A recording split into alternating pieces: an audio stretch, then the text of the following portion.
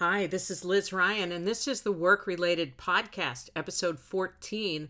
There's some good stuff happening in the employment market. A lot of hundreds of thousands of they're calling them missing job seekers between long COVID, unfortunately, people who are just debilitated by long COVID, and then other people, mostly baby boomers, who are dropping out of the workforce before they were expected to, working for themselves, but or not working, but not using a full-time job, such that employers are really scrambling for talent still. So that's a really good thing for job seekers. But still, there's some real nonsense and really upsetting and unethical things happening in the working world as well, obviously, with the union busting, unlawful union busting of Amazon and Starbucks and others. But what I want to talk about today is this story making the rounds in the business media. Google and Meta and Salesforce and other large tech companies actually admitting to ratcheting up their performance standards in order to get rid of more people on so-called performance grounds. So think about that. You have a job and you have your goals, and then your boss says, yeah, those aren't the goals. The goals are higher, and you have to hit the goals or else you are failing, and we're going to terminate you for cause. The reason to do it is to cut payroll costs and also, in some cases, not pay unemployment compensation to those employees. It's not like the companies pay the unemployment. The state pays. In the United States, the state pays out unemployment checks, but it's they collect the money from every employer based on a number of factors, and one of them is how many claims have they had in the past. So if you are an employer and you have a lot of people claiming unemployment, your tax rate goes up. Your unemployment tax rate premium essentially goes up. And they don't want that, so they try to keep people from getting unemployment by saying they were fired for cause. I mean, how low down can you get than to have an employee who did their best, presumably their best for you? You never fired them up until this point, or even put them on probation or anything like that. And now all of a sudden, we raised our performance standards to get rid of more people and lower our costs that way, thereby getting rid of someone's job and crushing their self-esteem in the same conversation. If you think about it, if employers can just ratchet up performance standards anytime they want and say, well, we're justified in putting this person on a performance plan or getting rid of them because their performance is the problem, then why would we trust anything they've ever said? That's obviously a very cynical move by cynical people, has nothing really to do with performance. If you wanted to fire your entire workforce based on performance, you would just make the performance standards irrationally, infinitely high in that case, unreachable. Yeah, well, we set unreachable goals, so too bad for you. You didn't hit the goals and you're fired. This is the kind of stuff that after all these years looking at the workforce, at the workplace, it still startles me that you would be so cold and justify it like it's a reasonable business move. Well, we've just raised our standards. The thing is, like, the equivalent to this is, we had a layoff and it's based on performance. Oh my God, really? You're going to actually be so low down and disgusting to claim that your layoff is based on performance? All 300 or 600 or 5,000 of these people were doing their jobs yesterday. They weren't on probation. They were doing their jobs. But now you've decided that based on some thrown together formula, cobbled together formula at the last minute because you need to cut some head count. Now, these people were fired for performance. Sure. Right. Sure. Massive numbers of people that weren't doing their jobs. No, it has nothing to do with performance. That is a smokescreen. That is BS. And that's the kind of thing that I hope everybody pays attention to, because these are the vendors, you get to work with or not work with, and also the firms that you get to work for or not work for. It's just unbelievable that anybody would say, we're going to take away your job. And also, to stick the knife in even further, we're going to say publicly and also to you that it was based on your performance. Well, yeah, sure, of course, because you can call anything performance. but maybe it was mismanagement that you didn't see what was happening in the world, or what was happening with supply and demand, or where your costs were getting out of control. Or maybe it's even a bigger problem that you were, slavishly devoted to pleasing shareholders at the expense of everybody else, particularly employees who work for you. So we're going to talk today about performance reviews as a topic, because I think it's an area that almost every working person runs into, and an area that creates a lot of stress for people. So we're going to dig into this topic of performance reviews.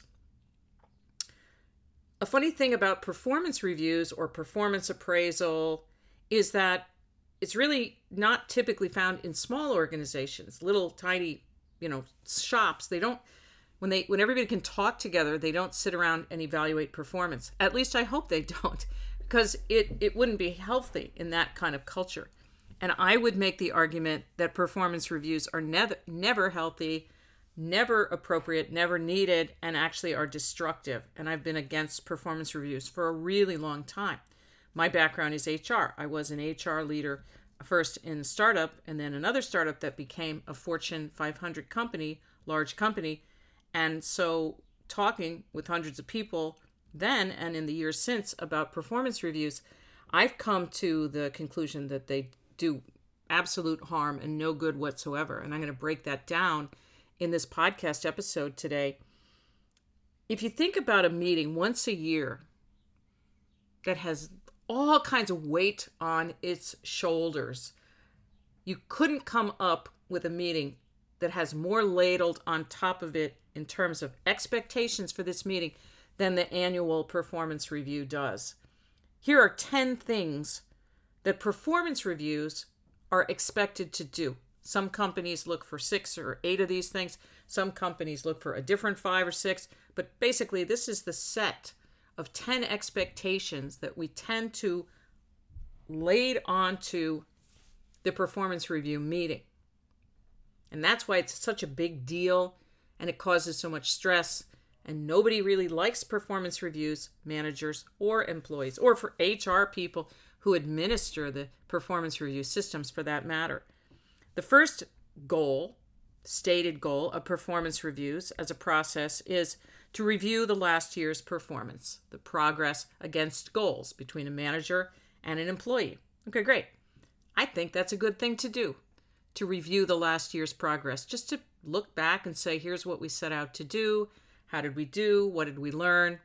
What are some of the high points along the way? Just that look back exercise is healthy and good, I think. In one case, it's healthy and good. And that case is where there is trust, where an employee feels comfortable speaking their truth in that meeting. And unfortunately, that's not often the case. So even that really worthy goal of reviewing the last year's performance is really tainted and contorted and made ugly by the fact that the manager feels tremendous pressure to not just review the last year's performance and talk supportively about what did we learn and what would we do differently next time and what were the triumphs and all that, but also to find fault with the employee's performance, no matter how good it was. Why does a manager feel pressure to find fault with an employee's performance, no matter how good it was? Because they have a limited number of budget dollars to spread around in the form of salary increases. And so nobody can be that good because the dollars are limited, and they have to rationalize that and defend that by saying, you didn't do such a great job last year, and pointing out where you might have messed something up or fallen short or whatever, whether it's valid or not. This gets back to linking performance reviews to salary increases. When I put a poll on LinkedIn every several months just to check in on this topic, and I ask the folks what should be the biggest determinant of an annual salary increase, they say your performance review rating. And that, my friends, is brainwashing. That is brainwashing. It should be based on your performance. Yeah, for sure. I remember in the 80s when I was a child in my first jobs, performance reviews dictated your annual salary increase, and somebody could get 10%. And somebody else could get 5%, which is okay, and someone else could get 2%, which was a message that something is really wrong. But nowadays, the average salary increase at an annual performance review is under 3%. So the idea of tying that tiny increase to your performance and using those minuscule, tiny hundredths of a percentage point to distinguish between the best and the worst performers is an insult to all of us, and a huge insult to managers who are supposed to slice and dice so finely like it's really going to make a difference. The good news about the fact that companies are still in love with this idea of tying performance reviews and the salaries together somehow, like you're going to find a distinction between someone who's getting 3.15% increase in their paycheck and someone else who's getting 3.475. Absurd. No dollars when you actually boil it down after taxes. Minuscule. Not enough to pay for your cat's food. But the benefit is that managers feel like, okay, well, at least if I can tell people you did a better job, you're getting a better increase, maybe they won't focus on what the actual money is. But it's broken. It's a broken system. We should not be tying salary increases to how well, especially on a subjective basis, a manager feels that you did in the past year. We should be tying it to what the job pays out in the world. You're familiar, I'm sure, especially if you listen to this podcast, with the term salary compression. That means the penalty, the loyalty tax that you pay for staying in the same job at the same company for a while, because your job is undoubtedly getting paid more for people newer in the job at other companies or potentially even at your company. And the salary compression is the effect of staying in the same job and getting that 2.75 or 3.0 percentage increase, whereas if you had changed jobs and were doing even similar work someplace else, you'd get a lot more because the market moves faster. So this is one of the biggest goals, perhaps the biggest goal of performance reviews in the traditional view, and that is to review last year's performance and progress against your goals, and out of that to determine your salary increase. And that's the most broken part of performance reviews. We can talk about goals, but we shouldn't say, well, you made this mistake back in February. I realize it's December now, but I haven't forgotten. That's just ridiculous. That would never motivate anybody. All that would do is send an employee out to Indeed.com or somewhere else to get another job. As well they should. It's not even managers' fault because they're forced to have those conversations, but it is ridiculous and it's a big waste of time. A lot of companies have gotten rid of performance reviews for that very reason. Massive time suck, doesn't help anybody, and there are better ways to calculate someone's annual increase. It should be based on what the job pays, the market rate for the work. Virtually everyone has been in a situation where a manager just came in and had a completely different expectation of what the job should be, and yet that person who did not set the goals, who did not manage you for most of the year, is the one executing your performance review. Ridiculous on the face of it. But that's what we're stuck with because we have this antiquated system.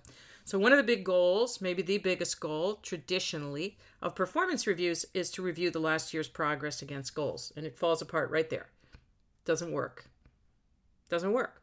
If you didn't hit your goals perfectly and you say, well, we had that massive denial of service attack. Our website was down for almost a month, and then we changed all the priorities, and we had doesn't matter. No, it literally matters. It matters more than anything. Well, I still have to evaluate you. It's just bureaucracy at its worst. It's soul crushing, and it makes people quit.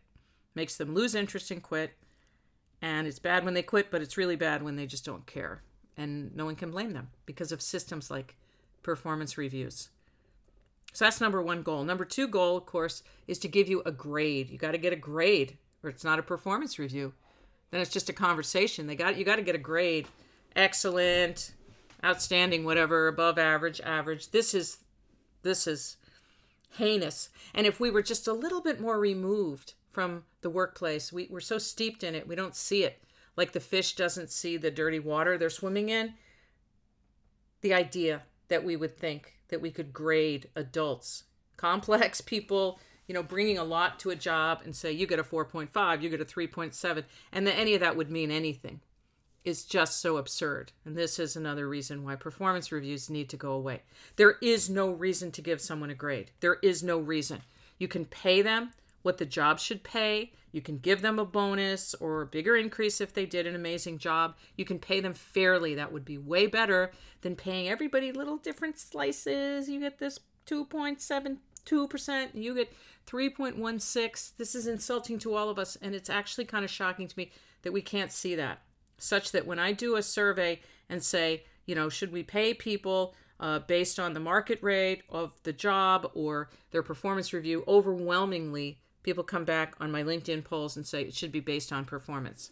They've lost sight of the fact that performance, the best performance by this standard, will never even get you up to what the job should pay.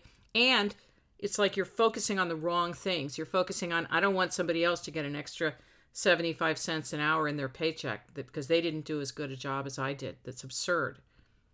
That's ludicrous. That's a misuse of your power. And your power is seeping out all over the floorboards when you take that view. Like it's more important what somebody else gets relative to what I get than even that I get paid fairly. That's brainwashing. I'm trying to shake you out of that.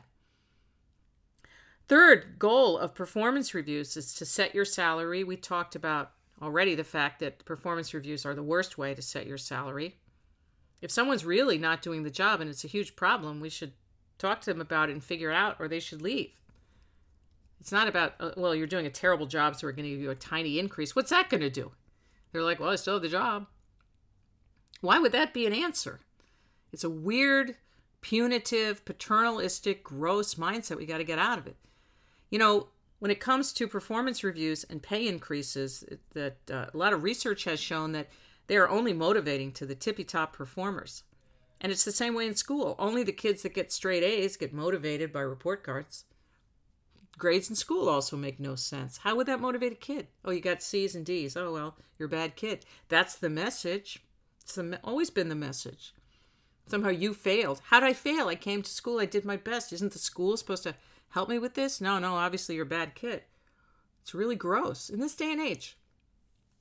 Another goal of performance reviews in the traditional view is to get feedback from your boss. Well, here's the crazy thing about that. Feedback, of course, any kind of feedback, positive or suggestions for improvement on something, could be given much sooner to the event where the feedback arose. Give the feedback in the moment. Give the feedback right away. Don't wait. Don't wait to acknowledge or praise someone. Don't wait to tell someone, I love the way you talk to customers on the phone, but that was a little too what's the word I'm looking for? Familiar. It was a little too familiar with that customer. I was a little uncomfortable, and I wondered if the customer was comfortable when you were talking about their kids and stuff. We try to just stick to, how was your weekend? How's the weather? Feedback in the moment is more honest because that's when you had the feeling to give the feedback. You wait? You're going to wait and give feedback months later? It makes no sense. And it's sneaky and it's weird. And managers say, I have to hold on to feedback and give it to an employee months later at their performance review because I'll get in trouble if I don't have some negative feedback to put on this performance review form. Think about how gross that is, how inhuman that is. That's the opposite of a human workplace, and it's the opposite of leadership. Another goal of performance reviews is to set goals for the next year. That's a great thing to do. Just like revisiting the year or reviewing the past year, setting goals, of course, is a wonderful thing to do. Doesn't require giving anyone a grade. Doesn't require giving them feedback. It's just setting goals, and it's a great and healthy thing to do on its own without being burdened by this idea of evaluating and assessing and ranking and comparing and giving someone a grade. Another goal of performance reviews has been to strategize. Once again, always set goals and then strategize and brainstorm around those goals, short-term and long-term, most definitely. Super fun and super uplifting, and this is great conversation. Doesn't need to be included in a performance review because it can happen anytime. Here's a big one. Number 8 on my list of 10 reasons that people cling to the idea of performance reviews. These are the expectations companies have for their managers conducting performance reviews. Number 8 is to document problems. And I absolutely love this because I'm an HR person, as I mentioned. And the conventional wisdom around this is, well, you have to document performance problems in a performance review so that if later you want to terminate an employee for performance reasons, you'll be able to point to the performance review and say, look, we documented this in your performance review in June. Now it's November. You haven't corrected the problem and you're gone. But I'm here to tell you, as an HR leader, every single time a manager came to my office angry, frustrated, and said, I need to fire this person, they're not doing their job, we pulled out their most recent performance review and looked at it, and it was never, ever, ever documented as a problem. And I said, well, now this doesn't show up in their performance review, which took place 6 weeks ago. And the manager would always say, well, I was trying to motivate them. I didn't mention I was trying to motivate them. And by the way, that manager has a good instinct. I don't blame them. Who puts in writing you're bad at this or you're bad at that or you need to get better at this or that? If you are going to give that kind of feedback in a performance review, it's always kind, right? That's how we write.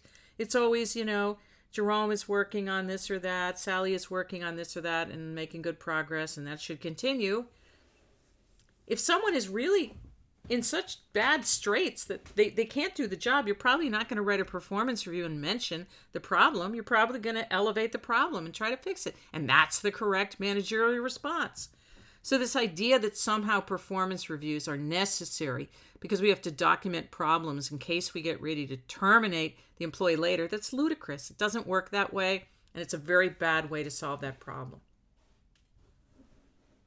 A 9th rationale for performance reviews is that we'll use the performance review time to talk about your career path. Yeah, it's a good thing to do. You could do that anytime. It doesn't have to all be dumped on this once-a-year meeting.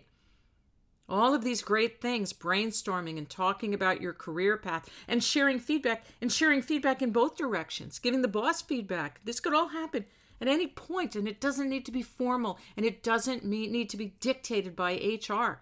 You know what employees want? They want their raise appropriate to the job and the marketplace, and they want guidance and acknowledgement and support along the way. And the thing is that if your managers are not providing that support, it's because the employer has not created the proper environment for them to be able to do that. Legislating, you're going to meet on the employee's 1-year anniversary, or all the reviews are going to take place in December. We're going to do this big, huge process. Do you think that really impacts performance? Do you think that really helps employees perform more effectively? It doesn't. It's a burden. It's a burden on employees. It's a burden on managers. You should stop doing it and have more conversations and less filling out of forms and no judging, because it doesn't help you, and no comparing and no ranking and no grading. The final reason for performance reviews, the rationale, is to strengthen the relationship between employees and their managers. Oh my God, I feel sorry for a manager who goes into a review meeting and has to deliver, here's this feedback, here's how you're graded, here's your raise, let's strengthen our relationship. Those two things are not likely to happen in that conversation. Those 3 things. You can strengthen the relationship anytime. You can do it right now. Any random morning, evening, afternoon. We got to get rid of the grading piece and replace it with paying market salaries and having conversations about what the job is worth. We got to get away from the idea that we're ranking employees, the biggest contributors to the lowest contributors. That is the enemy of teamwork, obviously.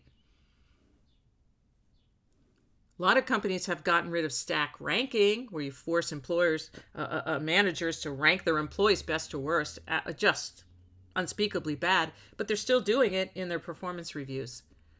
By the way, they dole out pennies, and the average still remains 2.75 or 3.0% increase year over year. Obviously, that doesn't give you very much wiggle room. It's not going to motivate anybody. I heard an awful story, really awful story. A few years ago, I had lunch with a woman who was a director, a department head at a community college, and we met for lunch, and she was disconsolate. She was really sad. She said, I just came from my annual performance review. She was great at her job, magnificent at her job, and widely acclaimed in the community as well as in the institution she worked for. And I said, well, what happened? She said it was horrible. I had submitted all my paperwork. I accomplished all my goals. I met all my goals. I had my enrollment numbers. They're great. Student, participation in extracurricular events, and everything is just great at our campus. Everything is great. And my boss said, look, I have some tough news for you, but it has nothing to do with you, but it's just something that I had to do to make the numbers balance. And that is, I gave you a 1.9 rating out of 5. I gave you 1.9. It's the first time she'd ever had a rating under 4.5. This time it was 1.9, bottom of the barrel. She said, I had to do it because I don't have a lot of budget money this year, and I had to give the money to an employee who will leave if they don't get a good raise. And I knew that you would not leave, so I had to give you a small raise. It's 1.5%, and the 1.9 rating matches the 1.5%. So that's how I had to do that. And the employee, the department head, was shocked, of course. And she said, are you kidding? I mean, this is so low, it will put me on probation with the institution. And her manager, the VP, said, yes, that's true, but I will speak to HR and tell them you're making a lot of progress. And by the way, I really appreciate you taking one for the team. Taking one for the team. So this is the perversion of anything resembling leadership or guidance or uprightness or ethics, right? Taking one for the team means I'm giving you a horrible performance review as though you didn't do your job at all this year, because that's what I have to do to match the tiny little pay increase I'm giving you. And it's what's wrong with performance reviews as a mindset. You can get rid of performance reviews right now. You can just junk them. You can just stop doing them. You can have fertile, worthwhile, human, honest conversations that build relationships. And you can talk about goals. And you can share feedback. And you can post-mortem stuff and look at the past. And you can look forward. And you can brainstorm. You can pay people what the job demands based on the market data, which is very easy to get. But I want to leave you with a little bit of practical advice today, and that is, how do I get ready for a performance review? Notwithstanding all these reasons, Liz, to get rid of performance reviews, I have one coming up and I need to get ready. So here's what I want you to do.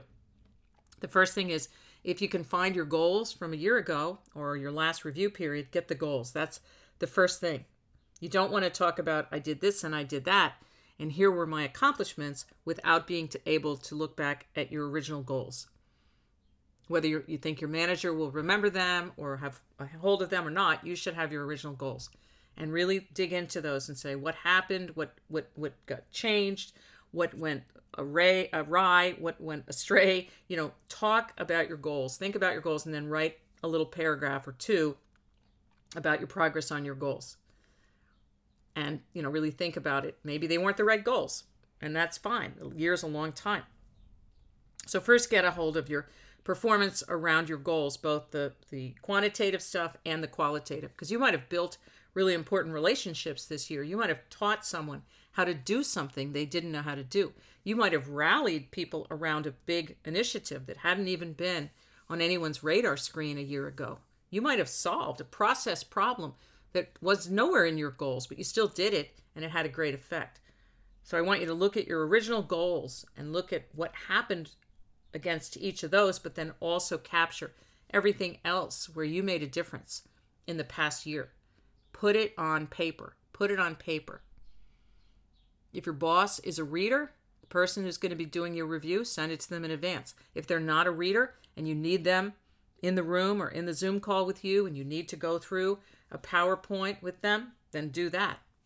Think about that person and how they take in information best. And then have an idea of your goals for the coming year. You want to show up at your performance review meeting with goals for the coming year. I don't like the SMART.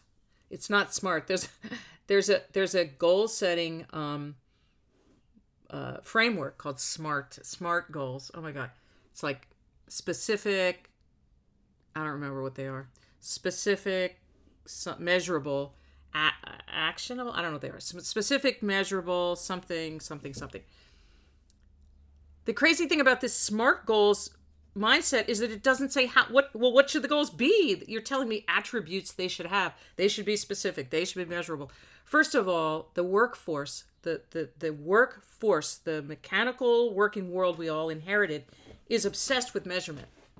And listen, measurement's cool. It's fine. It can be really, really useful in a lot of ways, but just because something is measurable does not make it a better goal to aspire to. And the fact that something is difficult to measure, like many of the important things in the working world, certainly anything having to do with people and their emotions and their feelings or momentum, very hard to measure in the moment or in the short term when it would do the most good.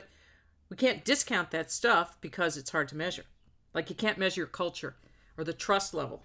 You can't measure it. Surveys, I've talked about that a lot. I'll talk about it again, I'm sure, but employee opinion surveys are not accurate, don't give you a good barometer, and they actually make it worse because they send this really awful message that here's when we'd like to hear from you and here's what we'd like to hear from you about, right? This is how you get to slip, information to us, the prison guards, through the cells, the bars of your cell. That's not a good way to gauge culture, right? You get that by feeling it and walking around and talking to people and having relationships where people are going to be honest with you. So the fact that something is not easily measurable by conventional means does not mean it's not important. It could make or break your organization. So I'm not a fan of the SMART goals framework. It's horrible. It's from the 50s or I don't know when, but very, very Mad Men era mindset. The fact that a goal is specific doesn't make it better, right? It depends on your job, obviously. We tend to tell people to set goals that they can imagine and execute in the framework of where they are right now. Sometimes the most important things to do require smashing the existing mindset and doing something wildly different. We don't really empower people to do that. So I don't want you to use that SMART goals framework, but I do want you to set goals. And those goals, really the way to start thinking about your goals and your job as you approach your performance review is just to say, what is broken? And what's the most broken? It's annoying to me. It's annoying to other people. It affects a lot of people. It affects customers. It affects vendors, whatever. What's the most broken? Let's be honest. That's where our goals should come from. Then you go to the other side of the spectrum and say, okay, so what's something that's not broken, but it could be so much better and it would really open up the ceiling and really create entirely new possibilities for us if it just was much, much better and much cooler. And that's the two extremes.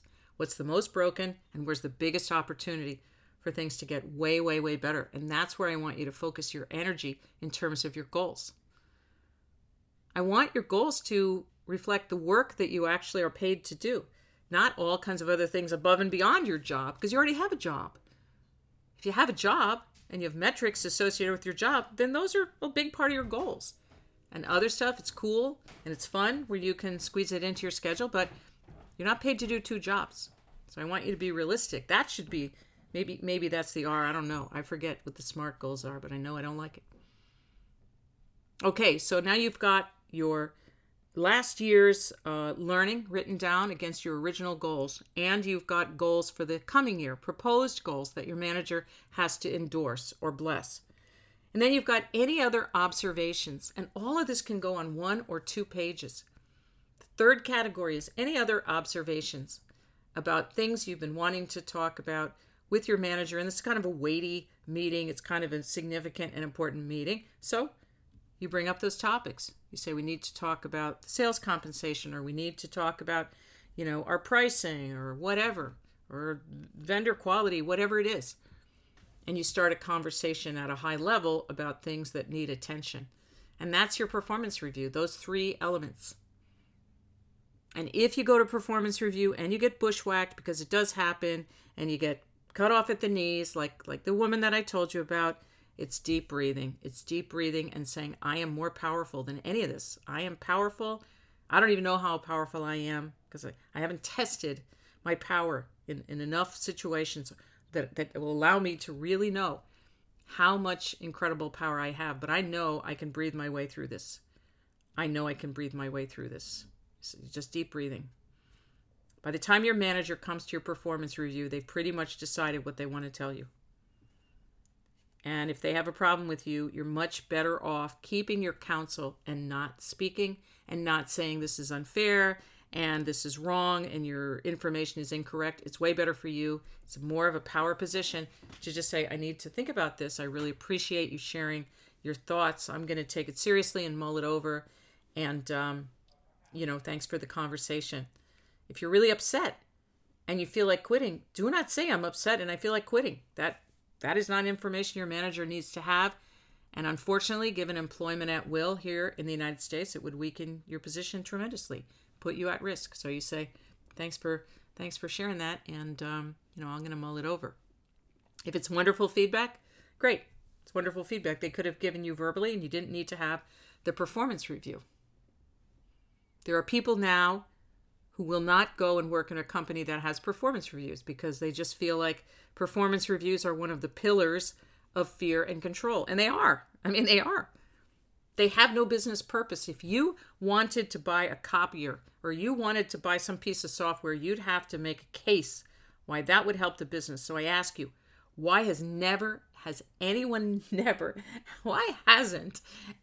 ever been asked to do a business case for the massive expenditure of money and time that performance reviews require? Because you don't have to justify a pillar of fear and control.